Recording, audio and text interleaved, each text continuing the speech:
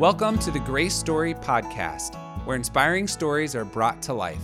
This podcast is made possible by Grace College and Seminary, located on the shores of Winona Lake in the great state of Indiana.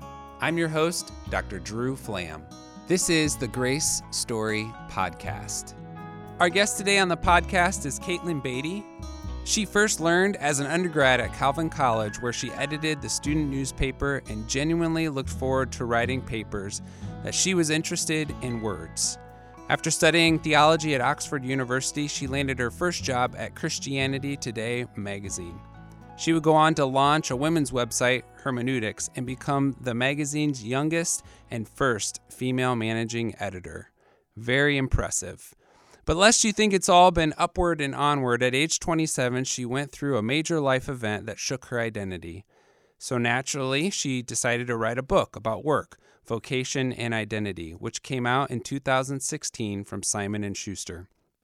She speaks regularly on work and vocation, writing, culture, and politics, including speaking just this morning to students on Grace College's campus. She's written for The New Yorker, The Washington Post, The Atlantic, The New York Times, and many others on topics like politics, gender, and theology, and has commented on faith and culture for CNN, ABC, NPR, Associated Press, and many others. When she's not doing all things with words, she enjoys spending time exploring Brooklyn, reading, karaoke, tweeting snarky observations, international travel, and acquiring books for Brazos Press. Caitlin, welcome to the podcast. Thanks for having me. So my first question is, when I read about the snarky Twitter comments, I had to go on and see, and one of the latest ones was about you're headed from Chicago to Paris this weekend. Yes. And there's a little worry about the weather. So how do you feel? Are you prepared? Have you seen the weather reports? Well, I've looked at the weather reports like a dozen times. Of course, that doesn't affect the actual weather. So at this point, I pack to carry on should I be stranded in the airport overnight, and just praying that I get home in time to then leave for Paris in a few days. You're from the Midwest, so you know how unpredictable our weather can be. Yeah, and it can be unpredictable in a good way, because now there's all this hubbub about all the snow that's supposed to descend upon the Midwest, but it could be like an inch. Exactly. So yes. It's hard to say at this point. Which makes my kids very disappointed when they hear they're going to get to go sledding tomorrow, and then I have to tell them, sorry, it didn't actually snow as much as those meteorologists said. So I hope that's the case for your sake, that you're able to get out of here. Yes. Well, thank you for coming to campus, and I know you spoke just this morning in chapel. So tell us a little bit about what you spoke on and why. Sure. So I have spoken to a lot of college students over the years about ambition, because I think ambition is an important quality and even an important virtue. But I think we don't always talk about ambition as a positive thing. And obviously there are biblical passages that warn about ungodly ambition or selfish ambition. And it's not hard to think of examples of ambition gone wrong. But I also think ambition can be a drive toward excellence in our work. If we're students, drive toward excellence in our studies, in our papers, and just doing all things with excellence can be a way to honor God. When we get out into the workforce, ambition can be a way that we bless our neighbors, our coworkers, our cities. Tim Keller is a pastor in New York. He talks about Christians being a counterculture for the common good. Mm-hmm. I think it could be a form of witness if there are Christians in every sector of society, every professional sphere that are doing their work with excellence, but also with honesty, with care, with respect for their colleagues, and working to serve rather than to gain for themselves. Yes. So I tried to paint a picture of godly ambition and hope that the students can take that with them as they head out into the real world, so to speak. I had a mentor once who would talk about, students need to be the best bankers, best teachers, best psychologists, best nurses, best doctors who also happen to be Christian. Mm-hmm. And sometimes we flip that and say, be a Christian this or a Christian that, but really it's just be the best that you can be. Right. And do it well. And people will figure out the Christian part as well, your motivation, where that ambition comes from ultimately. Right. So your story is one of ambition as youngest editor of Christianity Today. So would you say that ambition was something you were kind of born with and you were a go-getter from the beginning, or was there a place in time where you're like, it clicked for you? Tell me about how ambition looked in your life. Yes. So I shared a story in chapel this morning about my family's from Ohio, and we would go visit my grandparents about once a month in Cincinnati. We would drive down from Dayton. And whenever we visited my grandparents, they would have this little saying about me. They would say, "Oh, that Kate, she's going places." And I don't truly remember what I was doing or what kind of gave them the reason to say that.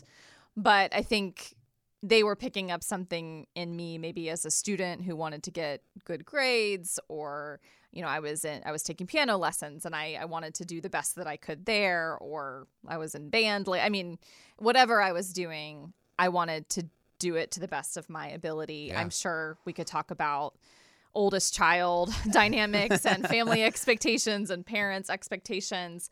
But yeah, I would say that carried on into undergrad at Calvin and also into my work at Christianity Today, that I wanted to really show up and give my daily work my all in terms of focus and concentration and making articles better and making the magazine better. And I think that, that has served me well. It also has its downsides, I think, for Christians thinking about Sabbath and rest and finding your value apart from what you accomplish in a given day is really important. That's really hard for me. I kind of have a to-do list every day, and I really want to hit everything on my list. And if I don't, I feel bad about myself. Yes, and what is that about?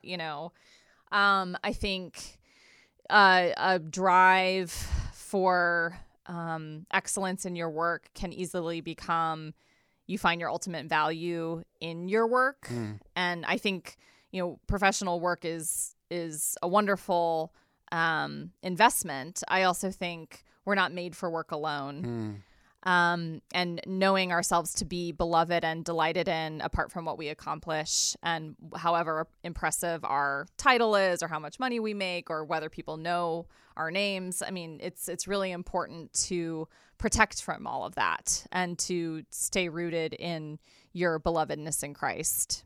What are some practical ways? Because I have the first child syndrome myself, and I know those things. Like I know Sabbath is good, and I know like my identity in Christ and as his son, and I can't do anything to affect that one way or another. But yet, like on a daily basis, I still struggle with get the to-do. I mean, I wake up, just get the to-do list done, go, ambition, Are there any practical ways that you've learned to practice in your life to help yourself rest and recognize where your true identity comes from? Well, I'm not very good at this, but these are things that other people have recommended to me that I think make a lot of sense. So I know people who do kind of a fixed hour prayer during the day. So having breaks during your workday where you step out of the office, maybe you go for a walk, you turn off your phone, and it's a 10 or 15 minute rest and silence with God. I know, technology can be a great benefit to us. It can also keep us feeling like we're on all the time. I mean, especially for those of us who have a lot of email to answer or have to know what's going on in the news cycle, making sure that we have rhythms where we're keeping technology in its proper place and it's not making demands on us that, humanly speaking, we can't supply. I think for me, it's really important to invest in friendships and relationships that have nothing to do with work. Remembering either through like relationship with family or with close friends or people at church that these people reflect back to me my value apart from what I accomplish. They don't really know what I do during my work day. They're not there to say, "Oh, well done, good job." It's we delight in you because of who you are apart from your accomplishments or whether you got things done on your to-do list today. I think rooting in those kinds of healthy relationships is really good. Their value is not on what your resume looks like or what you did this week. It's just you're their friend, and Right. and that's enough. Right. That's good. Not easy. And I'm with you. I'll take all the tips and practices because that is so difficult to do. Yeah. You mentioned kind of finding your calling and ambition in college, which is maybe one of the reasons why you get invited to speak to college students a lot. So tell us, like, were you a word person, all growing up and even in high school? And like, was that kind of the ambition and drive when you went to Calvin for undergrad? Or was it discovered there? And then how did you say, yes, that's it? So if my parents were here, they would say, yes, I was always a word person because I was, quote unquote, very verbal as a child. Yes, I mean, reading, writing, language arts, anything in that realm came very naturally to me. Science made no sense. Math I was okay at. But all that to say, that seemed to emerge as kind of a natural pathway forward when I graduated high school and went to Calvin and studied communications and also started working on the student newspaper. Realized at some point in college that I really liked writing papers, which is not the universal college. I mean, not all papers, but with classes where I was like naturally interested in the topic, I really enjoyed writing research papers because it was a way of learning and it was a way of organizing my thoughts and kind of making an argument about a specific topic.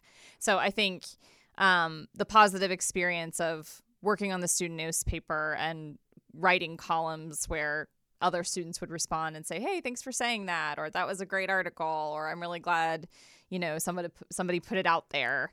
Having that and then just realizing that the way that I learn and the way that I understand the world is primarily through writing. I think those were two kind of key indicators that something in communications, hopefully with a writing component, would be a good fit in terms of a profession. And I feel very fortunate that led to a job at Christianity Today. I think it's what I try to warn people who want to be writers who are starting out in their writing career is that it can be very hard to sustain a full-time job in writing alone.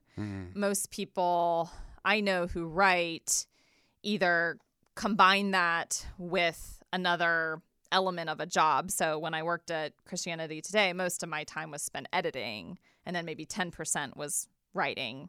Or they have a full-time job that has nothing to do with writing, but it leaves enough margin in the rest of their life to write on the side.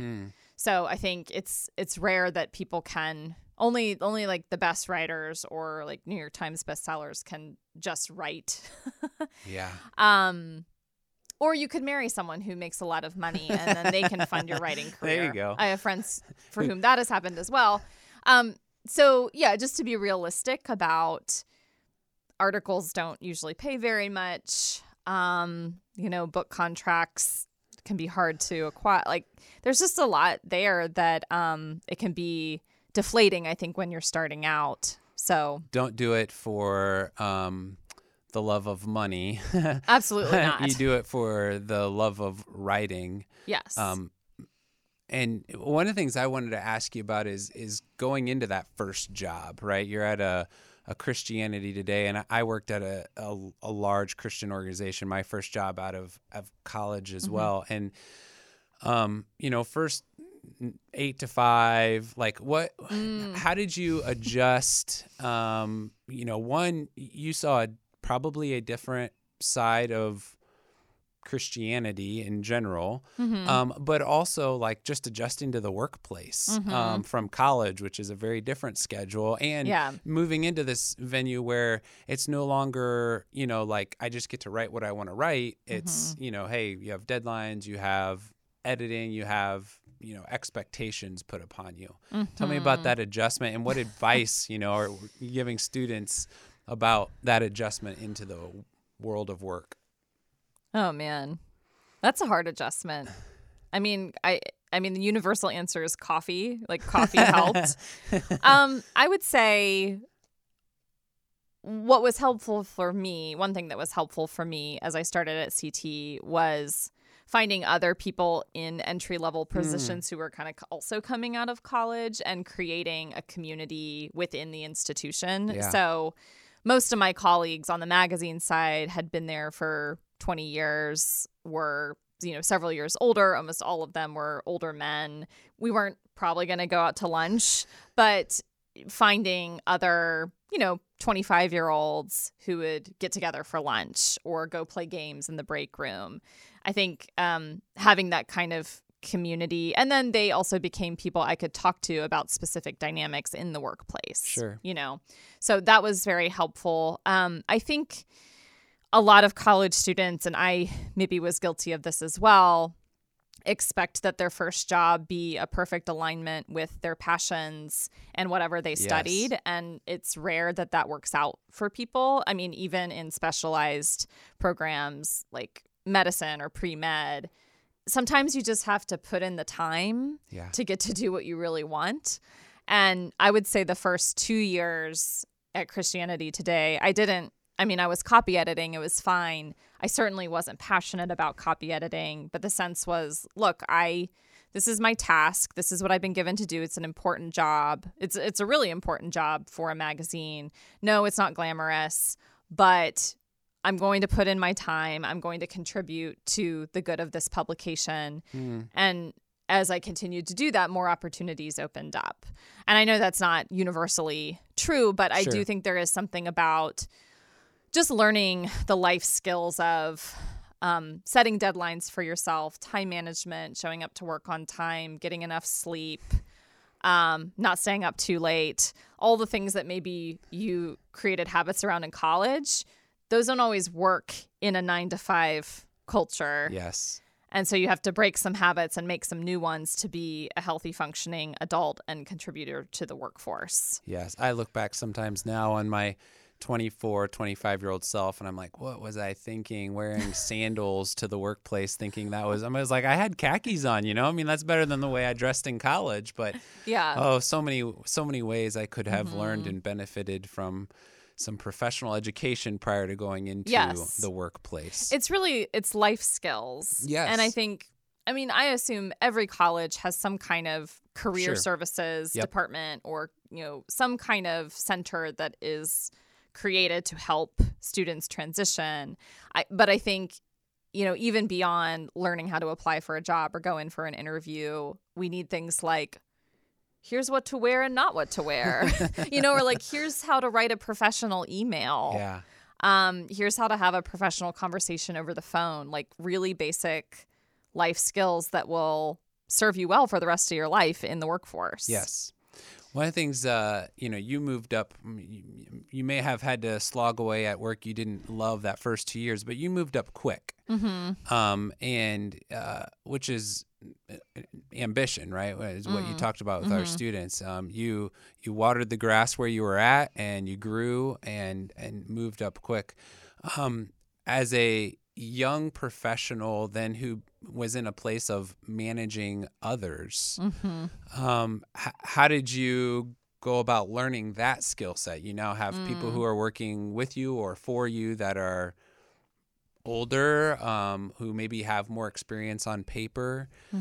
Tell us about how that dynamic and what you learned. You're asking like really good questions that could be, I could go too deep into these. So no names, please. Yeah. Of course. Concepts. That was by far probably the hardest dimension of my time at Christianity Today. I mean, I was there for 10 years, and the last 4 years I was in a management role. And I think there are people who are uniquely gifted for management, for training up other employees and growing other employees. And I didn't feel like I was given those skills per se. I mean, my supervisor, my boss helped me on a regular basis with certain dynamics that would come up. But just because I was a decent editor didn't necessarily mean I was going to be a great manager. So that was a huge learning curve for me. I think certainly having the support of my superiors and them saying, look, like, Caitlin is managing the magazine. And yes, she's relatively young and some of you have been here longer, but this is the decision that we've made. That certainly helped me to knowing that I had institutional support and backing. I certainly benefited from meeting with other managers to learn kind of best practices. How do you navigate conflict? How do you sometimes you have to give negative feedback. What's the best way to go about that? So just having input from other managers. And then I think, as a baseline, if you treat people with respect, most people will react in kind. And wanting to see the gifts and talents of my coworkers and have them know that I respected their work and respected them as colleagues. And even if we had really different skill sets or different interests, that everybody on the team is valuable. Everybody has a really valuable part to play. And that's so much of what our 20s, even into our 30s are, is this learning what we're good at and where we need growth areas and being okay with trying different things out and seeing what works and what doesn't work and what ways God has gifted us. And you made that big switch then to moving on to becoming a book writer when you wrote your first book, A Woman's Place, in 2016. And so, what made the decision like, hey, I'm gonna go out and say it. Like I'm gonna step out and write the book.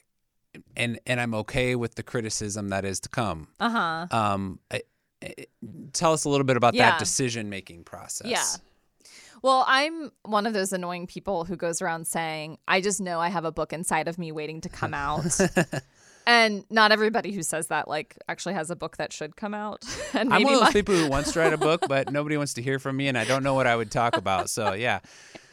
But yes, I would say, even while I was at CT, I wrote the book itself when I was still working at Christianity Today. And I think a book as a form of communication has the power to shape hearts and minds in a way that probably a magazine article or a blog post doesn't, just because of the literal shelf life of a book. Ideally, it will sit on someone's shelf and be there to engage and re-engage and contribute to a broader conversation for years to come. So that in and of itself was appealing to me as a writer. I think when the book came out, it was the same year that I decided to leave Christianity Today, which I know surprised some people. My parents were like, wait, what? How are you going to make money? How are you going to support yourself? I don't know, Mom and Dad. But there was an experience of having a spiritual confirmation. And so I felt a freedom to move on. But two, I think one of the things that happens when you work for an organization or an institution is that you, for better or worse, represent them to other people. Yes. And I was always happy to represent Christianity Today because my values and goals and beliefs more or less aligned with CT. But I also wanted the experience of striking out on my own and maybe saying something that there wasn't necessarily space to say at CT. And that was risky for sure. But it was also exciting. And some of that was practical, just having the time to do speaking engagements and write more for other publications.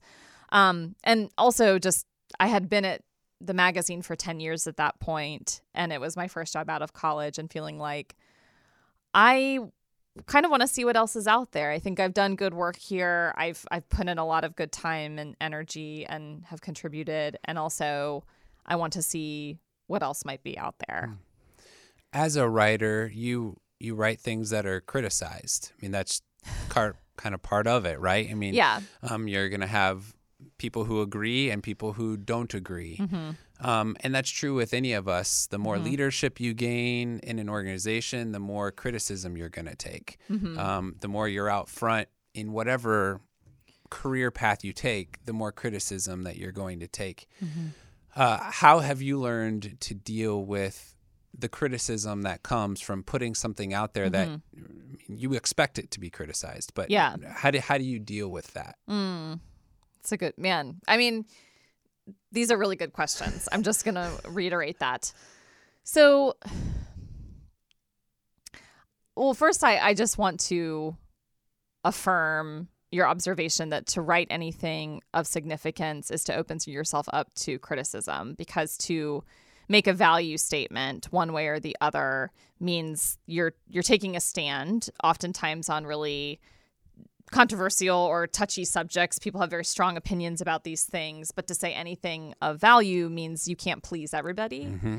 Right. And so I've had to work through dynamics of people pleasing and learning to ultimately write things that I think honor God and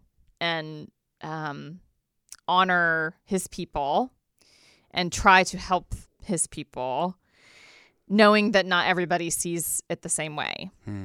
I think just more practically, having other writer friends who I can talk to about these dynamics, because anyone who writes publicly has encountered criticism Sure. of one form or another, knowing how they have navigated that, just being there to support one another or to vent or to say, like, this person is coming after me and I don't know why and I don't think it's valid. What do you think I should do? I think not all criticism merits the same kind of attention. Sure. So if I am getting pushback from, a former coworker at CT or an organizational leader who I really respect and who knows me and I know them and there's a relationship there, I'm going to weigh that criticism and pushback much more significantly than I would like a mean Twitter comment from a troll. Yes. I'm not going to let a troll keep me up at night. But if my former Good. supervisor is saying, hey, you might have wanted to reword that, I'm like, okay, I can see why he's saying that. I can receive that. I think having good editors is important for any writer, because editors can oftentimes help you prevent putting your foot in your mouth or like rushing forward to say something that you don't actually mean, or just wording things a little bit more carefully. Yes. Which is why, like, when I'm reading other people's work, I give more weight to something that I know has gone through an editorial review than someone throwing up a blog post. I mean, blog posts can have their function and their value, but I do still very much value an editorial review. And I can think of writers who maybe need more of an editorial review, but I will not name them here. I would be one of them who always needs an editorial review on anything that I write, including all my emails. Let me go to the flip side of that and ask, I am sure there are people you like and are friends with that you also disagree with. And how do you work on disagreeing well?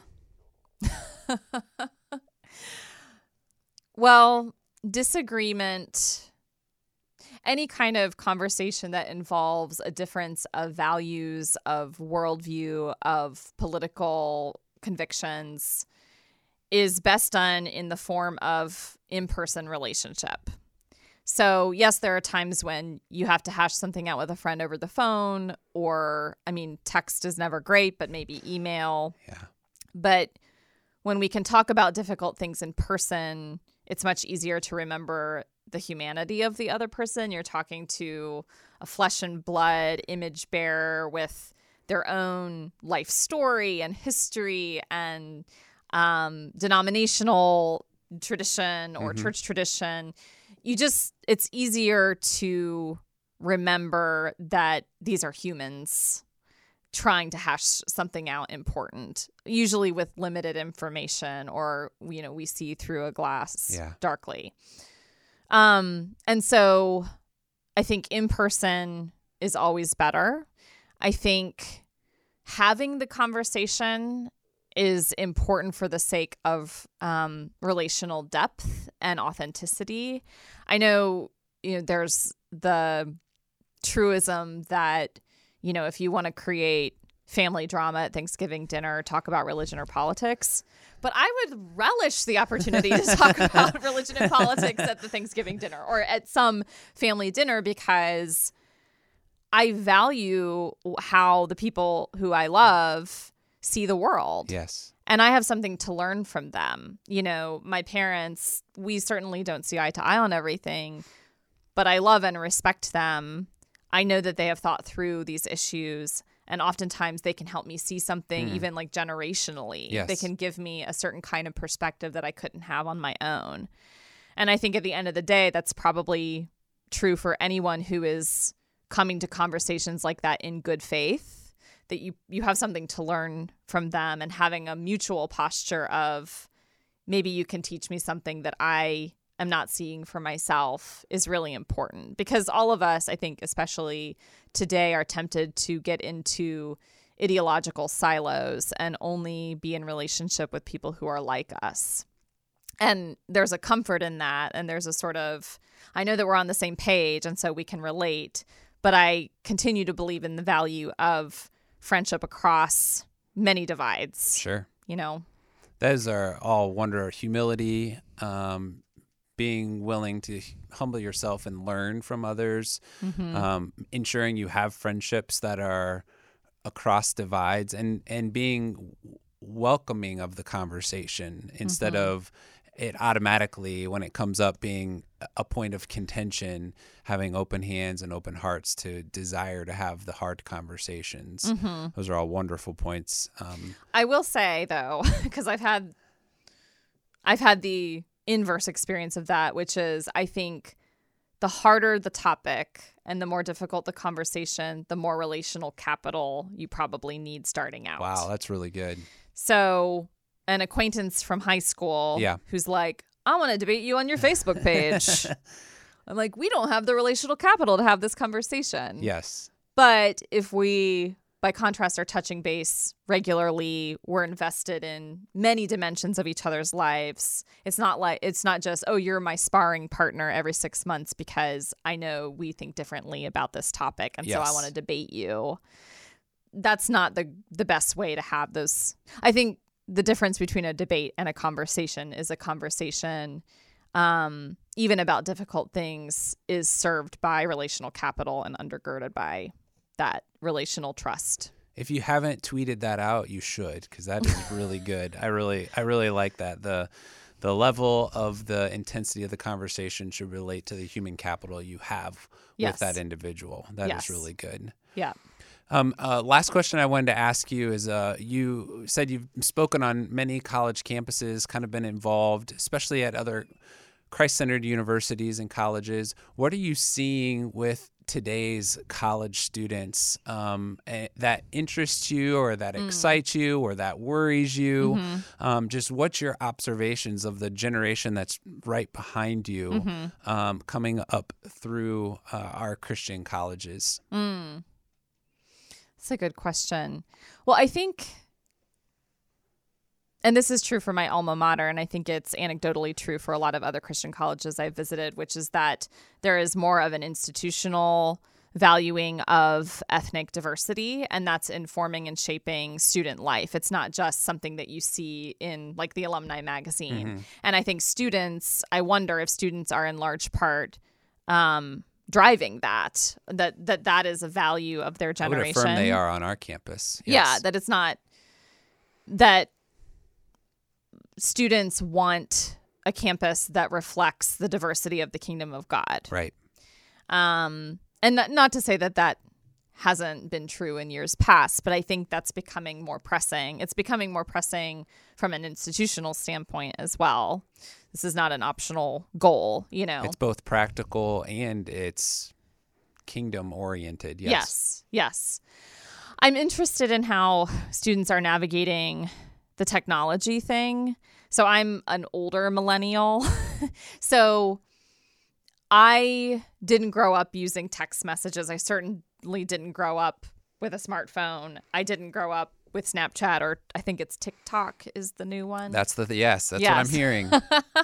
So I think, and this is true for all of us, but it is uniquely true for students where you find yourself needing to concentrate on texts, like on the written word for long periods of time, thinking about habits of either like technological fasting or just training your mind to know how to focus. I mean, I didn't have the distractions of the internet when I was a student for the most part, and I found it incredibly difficult to sit in the library for hours studying a topic, right? And so I can't imagine what today's students are, how they're facing into that.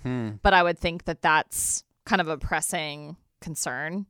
This is like another negative one. I don't mean it to sound negative. I think what I hear from friends who are teachers or professors on college campuses is that there is a very high level of anxiety among students to perform well. They don't have a lot of self-confidence.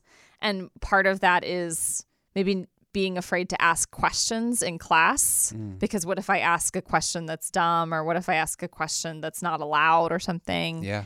But what's unfortunate about that is that you need a level of intellectual curiosity and like a willingness to just be bold and ask a stupid question for the sake of learning. So I don't know where that anxiety is coming from, like a performance anxiety. You know, and the studies bear out that students are more stressed than they've ever been. And, you know, there's a lot written right now on the counseling centers on campuses being just overwhelmed. And there's a good part of that where students are saying, hey, you know, I have a mental issue that I want to work through, or I had something happen to me I want to work through. And there's some stigma that has been lost. But then there's the opposite end of it seems to be more anxiety than ever. It's good. Yeah. Well, thank you so much for being willing to be on the podcast and for sharing with our students today. And we'll look forward to the next snarky tweet, or maybe book, or whatever it is that's next on the agenda. Non-snarky, kind tweet. Okay. I throw those in there as well. Good. Well, thanks for listening, everyone, to the Grace Story podcast. Music was written and produced by Dr. Wally Brath, Assistant Professor of Worship Arts at Grace College. And thank you so much to Andrew Palladino and Rick Neer, our co-producers. And if you can do us a huge favor and rate or comment on this podcast wherever you found it from, we'd be so appreciative. Until next time, live your best Grace story today.